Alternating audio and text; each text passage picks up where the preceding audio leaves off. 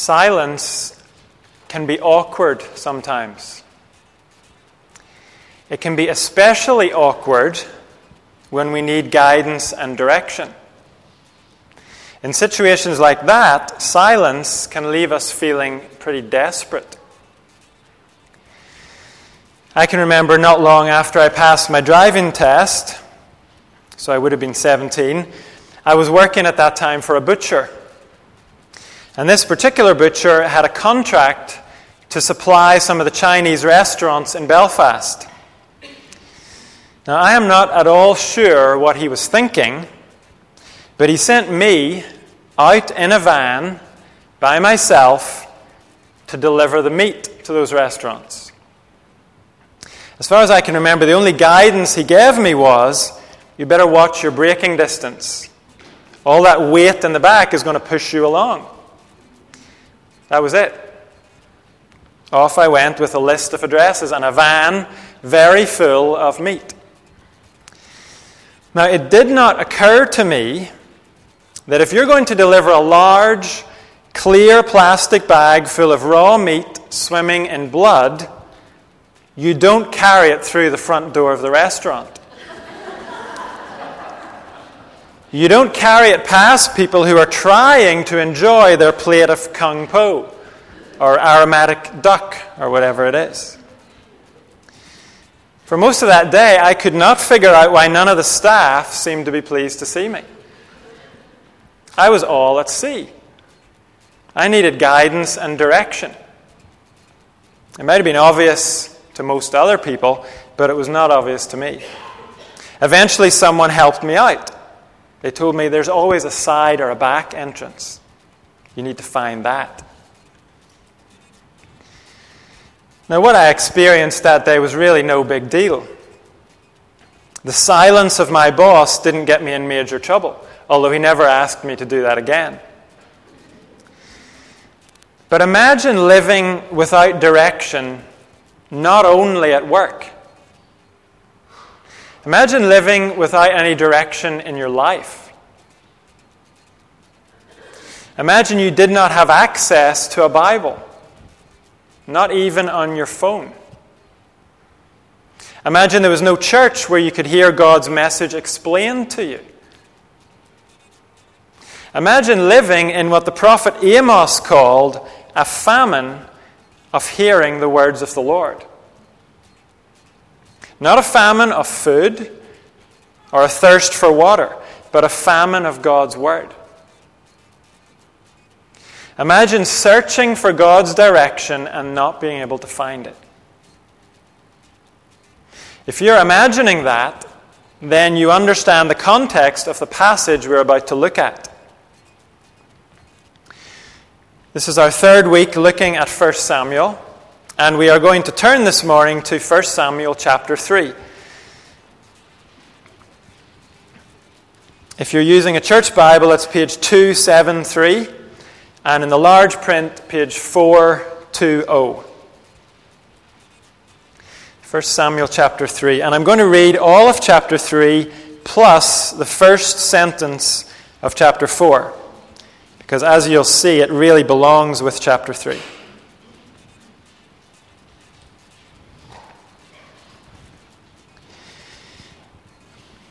The boy Samuel ministered before the Lord under Eli.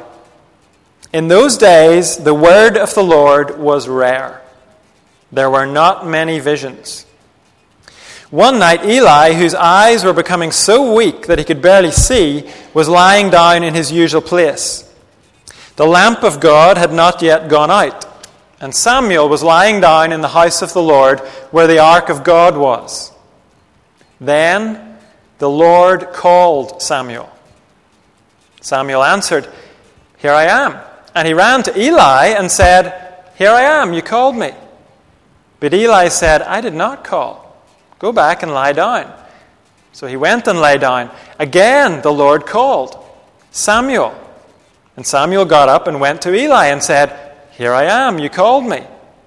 "My son," Eli said, "I did not call. Go back and lie down." Now Samuel did not yet know the Lord. The word of the Lord had not yet been revealed to him. A third time the Lord called, "Samuel." And Samuel got up and went to Eli and said, "Here I am, you called me." Then Eli realized that the Lord was calling the boy. So Eli told Samuel, "Go and lie down, and if he calls you, say, 'Speak, Lord, for your servant is listening.'" So Samuel went and lay down in his place. The Lord came and stood there, calling as at the other times, "Samuel, Samuel." Then Samuel said, "Speak, for your servant is listening." And the Lord said to Samuel, "See, I am about to do something in Israel that will make the ears of everyone who hears about it tingle. At that time, I will carry out against Eli everything I spoke against his family, from beginning to end. For I told him that I would judge his family forever, because of the sin he knew about. His sons uttered blasphemies against God, and he failed to restrain them. Therefore I swore to the house of Eli, the guilt of Eli's house will never be atoned for by sacrifice or offering." Samuel lay down until morning and then opened the doors of the house of the Lord. He was afraid to tell Eli the vision.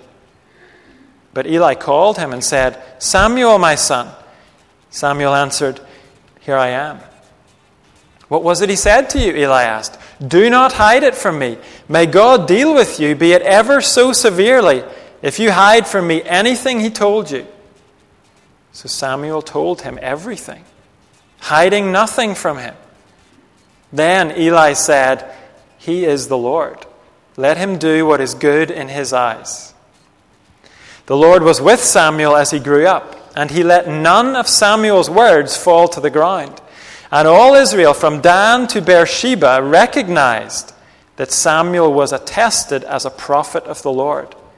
The Lord continued to appear at Shiloh, and there he revealed himself to Samuel through his word.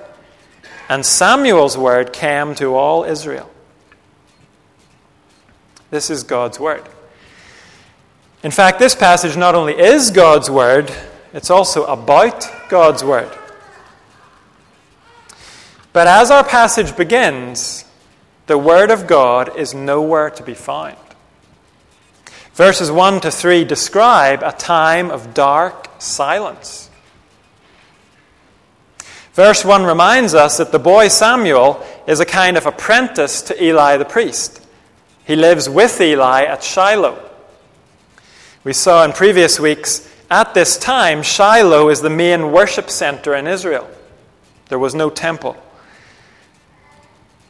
But then we're told Samuel is growing up in a spiritual wasteland. In those days, the word of the Lord was rare. There were not many visions. Those are two ways of saying the same thing. Very often, God's word would arrive in the context of a vision. It would be accompanied by a vision, sound and sight. But Samuel is growing up in a time like the time Amos described. It's a famine of hearing the words of the Lord. And this kind of silence from God is a sign of God's judgment. Here, we don't have to look far to find the reason for God's judgment. The leadership of the country is rotten. Chapter 2 told us Eli's two sons, Hophni and Phinehas, are scoundrels. They are scoundrels who have no regard for the Lord. And by largely overlooking his son's sin and getting fat on the profits of their sin, Eli himself has been failing to honor God. And in this context, it's no surprise the word of God is rare. And it looks like things are going to get even worse. Chapter 2 told us Eli was very old. And here verse 2 tells us his eyes are becoming so weak he can barely see. We sense that Eli doesn't have long left. And while he has not been a great, or in fact even a good leader, he's been the best Israel has. What's going to happen when he dies? Well, verse 3 gives us some hope. It tells us the lamp of God had not yet gone out. Now, on one level, this is simply giving us the time of day. It's giving us the time to set the scene for what we're about to hear. Back in Exodus, God said that Israel's place of worship was to have lamps that were burning from evening till morning. It was a way of saying symbolically to Israel, God is at home. He's here among his people. So when verse 3 tells us the lamp of God has not yet gone out, it's telling us it's the middle of the night. But it's also reassuring us God hasn't left. Yes, he is largely silent. It might seem like his presence is a faintly flickering candle, but the candle hasn't gone out. There's still light in the midst of all this darkness. And following that positive note, we then see God himself taking the initiative. Human beings can't end the famine of God's word. The initiative can only come from God. And that's what we find in verse 4. Then the Lord called Samuel.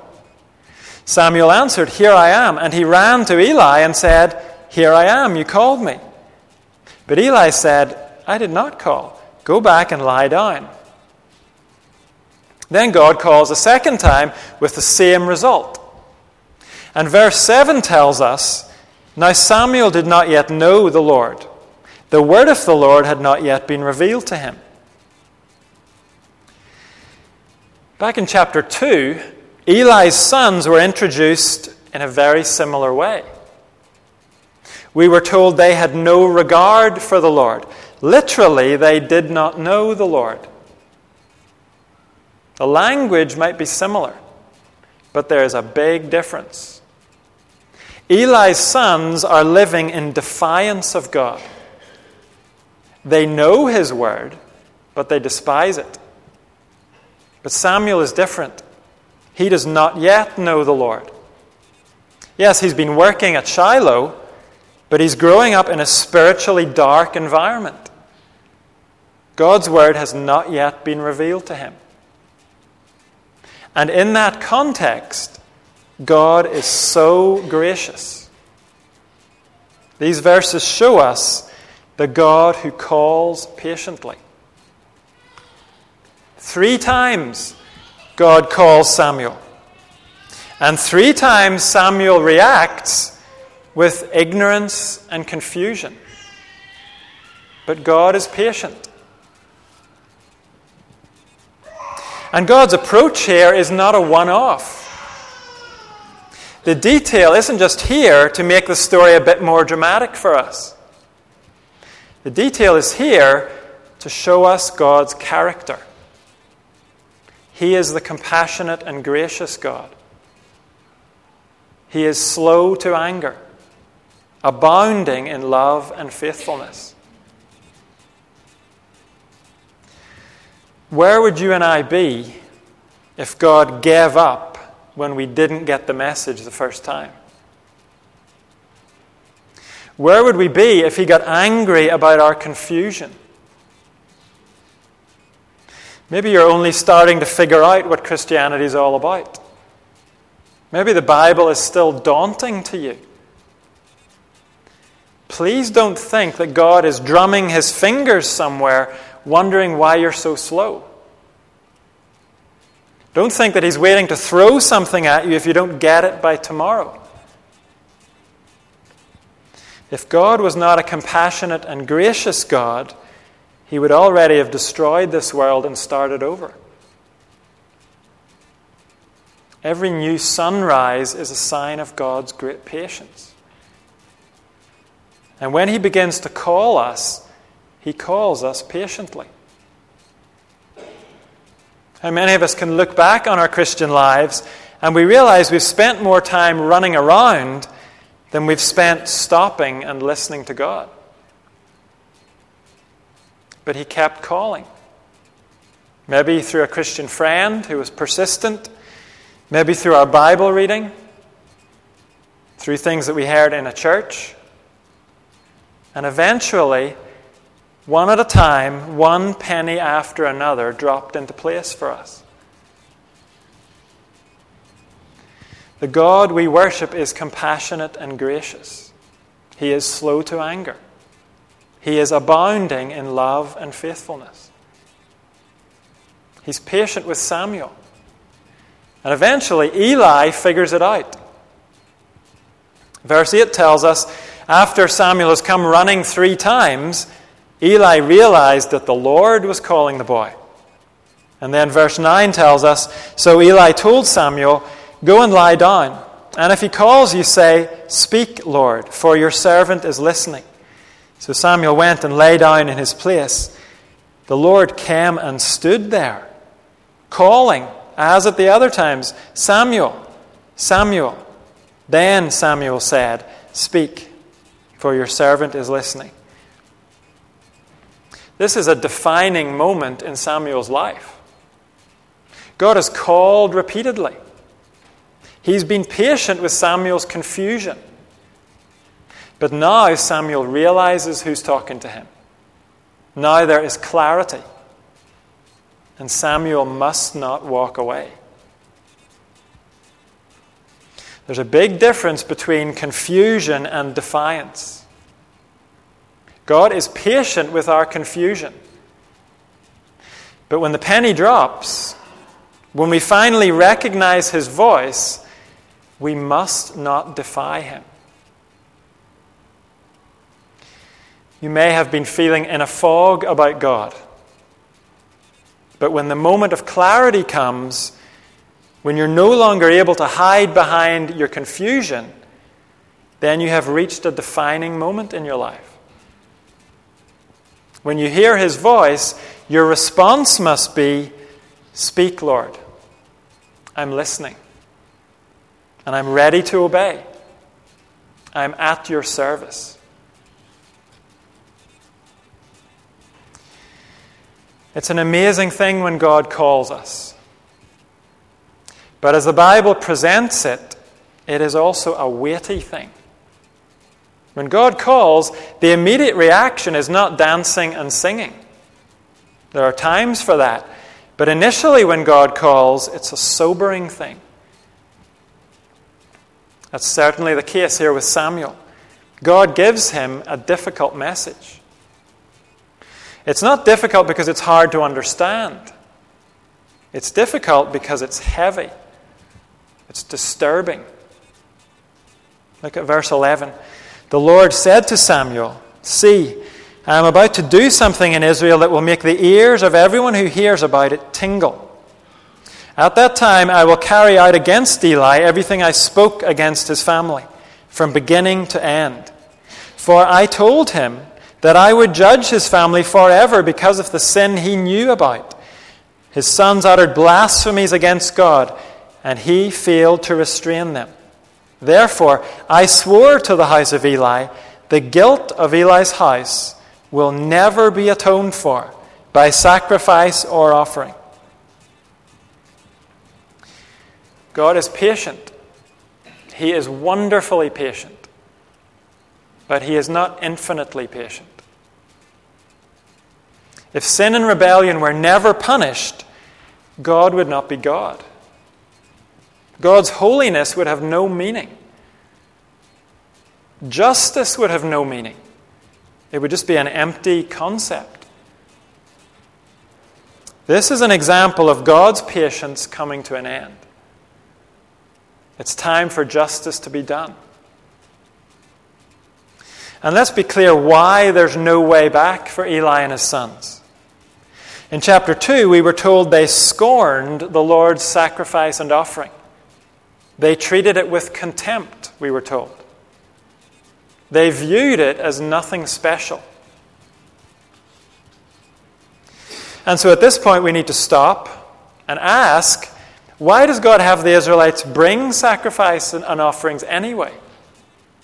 Why did he set up the sacrificial system that we find in the book of Leviticus? Why all these bulls and lambs endlessly being slaughtered on a block and offered up on the altar? What's the point? It's to teach men and women that they need a substitute. They need to understand they are on the wrong side of God because of their sin. They stand under His wrath. They are under a death sentence. If something else doesn't die in their place, they will face God's wrath themselves. That's what the sacrifices and offerings are there for. Now, all those bulls and goats do not take away sin. They were never meant to.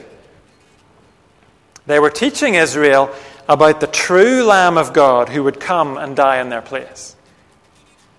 But until that true Lamb came, the system of sacrifices was a precious promise from God. It foretold the one sacrifice that would pay for their sin. And so those who were faithful to God treated the promise with great respect. They knew that faith in the promise was the way to be forgiven.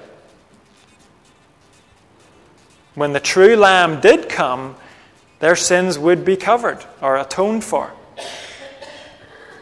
And what all of that means is those who scorned the Lord's sacrifice and offering, those who treated it with contempt, there was no way for their sins to be covered. They would have to pay for their guilt themselves. And they would pay for it by an eternity of punishment away from God. The New Testament tells us that is what happens to those who reject the once-for-all sacrifice. God's true Lamb, Jesus Christ. This is what the book of Hebrews says. If we deliberately keep on sinning after we have received the knowledge of the truth, no sacrifice for sins is left, but only a fearful expectation of judgment and of raging fire that will consume the enemies of God. Anyone who rejected the law of Moses died without mercy on the sacrifice of the testimony of 2 or 3 witnesses. How much more severely do you think someone deserves to be punished who has trampled the Son of God underfoot?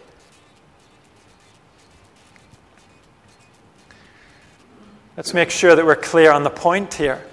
The point is not, once you come to Jesus, you have to live a perfect life to stay in Jesus' good books. No, the point is, once you see Jesus for who He is, the Lamb of God who died for the sin of the world, once that penny has dropped for you, then you dare not ignore Him and plow on in your sin. You dare not say, I don't need Him, or it's really no big deal. That is scorning the Lord's sacrifice and offering. If you do that, your guilt before God will never be atoned for. There is only judgment ahead for you. God is patient. But those who reject His provision have no hope. That is a difficult message. It's a difficult message to hear, and it's difficult to pass on. Samuel is still a boy, and he has to deliver this message to his teacher. He has a message of judgment for Israel's most powerful family. Not only that, it's highly likely Samuel has formed a great bond with Eli. For all the old man's feelings, he is like a father to Samuel. Twice in this passage, he calls Samuel my son. Remember, Samuel only sees his actual parents once a year. If Samuel delivers this message, he risks making enemies out of Hophni and Phinehas. And he risks ruining the closest human relationship that he has. So it's no wonder we read this in verse 15. Samuel lay down until morning and then opened the doors of the house of the Lord. He was afraid to tell Eli the vision. Previously, Samuel has been quick to run to Eli, but now he tries to keep busy. He tries to keep out of Eli's way. And there's a sense in which Samuel's hesitation is actually a healthy thing. He has a weighty message. There would be something wrong if he ran cheerfully to deliver that message. And there's something wrong today when any Christian speaks about hell and judgment as if they're somehow excited by it. How dare any of us speak lightly about those things? How dare we ever tell jokes about hell?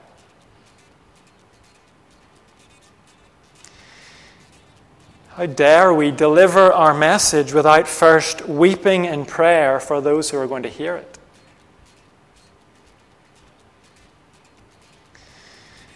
Now, of course, there is another kind of fear. Fear for our own reputation. Fear of being rejected. And maybe Samuel was feeling a bit of that kind of fear too. But in the end, he fears God more. And he delivers the message. Look at verse 16. But Eli called him and said, Samuel, my son. Samuel answered, Here I am.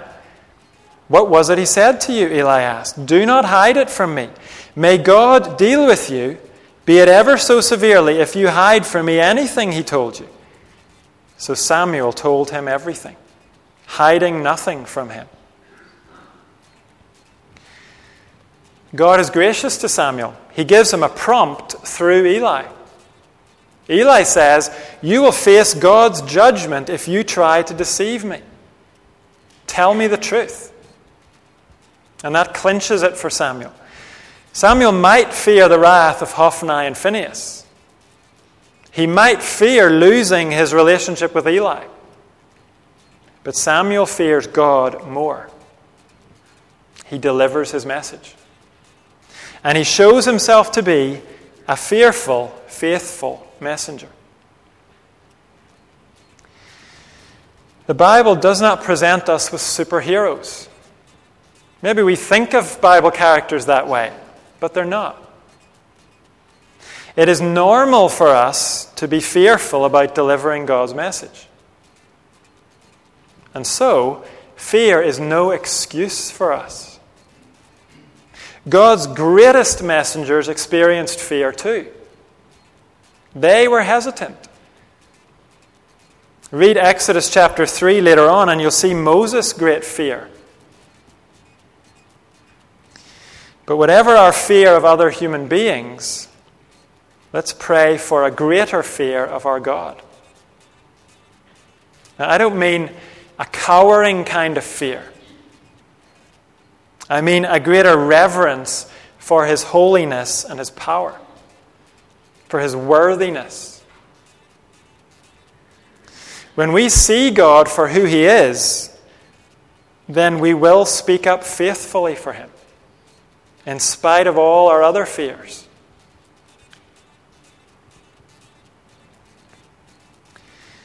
Remember how this passage began. It began with a famine of the Word of God. And then notice how the chapter ends. Verse 19. The Lord was with Samuel as he grew up, and he let none of Samuel's words fall to the ground. And all Israel, from Dan to Beersheba, recognized that Samuel was attested as a prophet of the Lord. The Lord continued to appear at Shiloh, and there he revealed himself to Samuel through his word. And Samuel's word came to all Israel. The title on the screen says, The Leadership Solution. And maybe we think that Samuel is the solution. And it's true that in Israel's crisis, God has raised up a faithful man. It almost seems like the only faithful man. Verse 19 tells us, none of Samuel's words fell to the ground. What that means is, his words proved to be true and trustworthy. But whose words are they? They're not Samuel's. They're God's words. Verse 21 makes that clear. The Lord reveals his word to Samuel. Then Samuel, who is God's messenger, delivers God's word to Israel. The leadership solution is not Samuel, it's God's word. This is key, in fact, to the whole book of 1 Samuel. What Israel needs is not just a leader. Israel needs a leader who leads according to God's word. A leader who is himself led by God's word. The famine in Israel was not a famine of human leadership. It was a famine of God's word. Israel had leaders. We have seen them. We saw them last week. And the trouble is, they have no regard for the Lord and his word.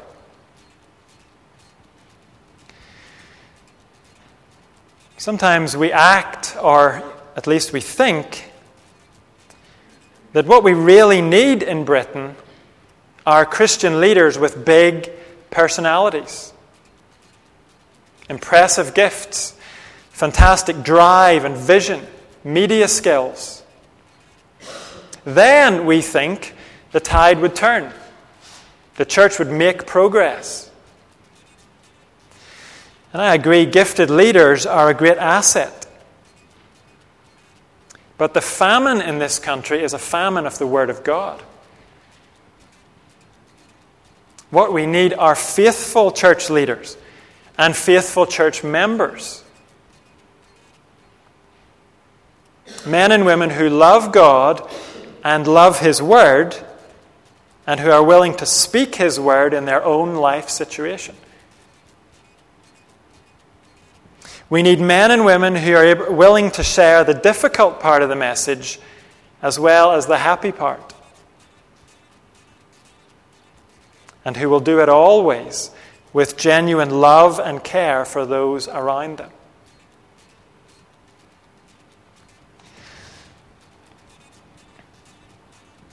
So Samuel is an example to us. But he's more than that. At this time, he was the messenger of God. He has a unique role. So you and I can learn from Samuel's faithfulness. We can try to be faithful to explain God's written word. But none of us can claim to be direct channels of God's word. Our words are not God's words. Samuel stood in a special line of messengers who brought God's word directly. And the New Testament tells us about the ultimate messenger of God. The book of Hebrews says this: in the past, God spoke to our ancestors through the prophets at many times and in various ways. But in these last days, he has spoken to us by his Son. Jesus Christ not only delivered God's message, he is the message. That's why John's Gospel calls him the Word. We look at Jesus and we see God. We hear Jesus and we hear God. We see God's character.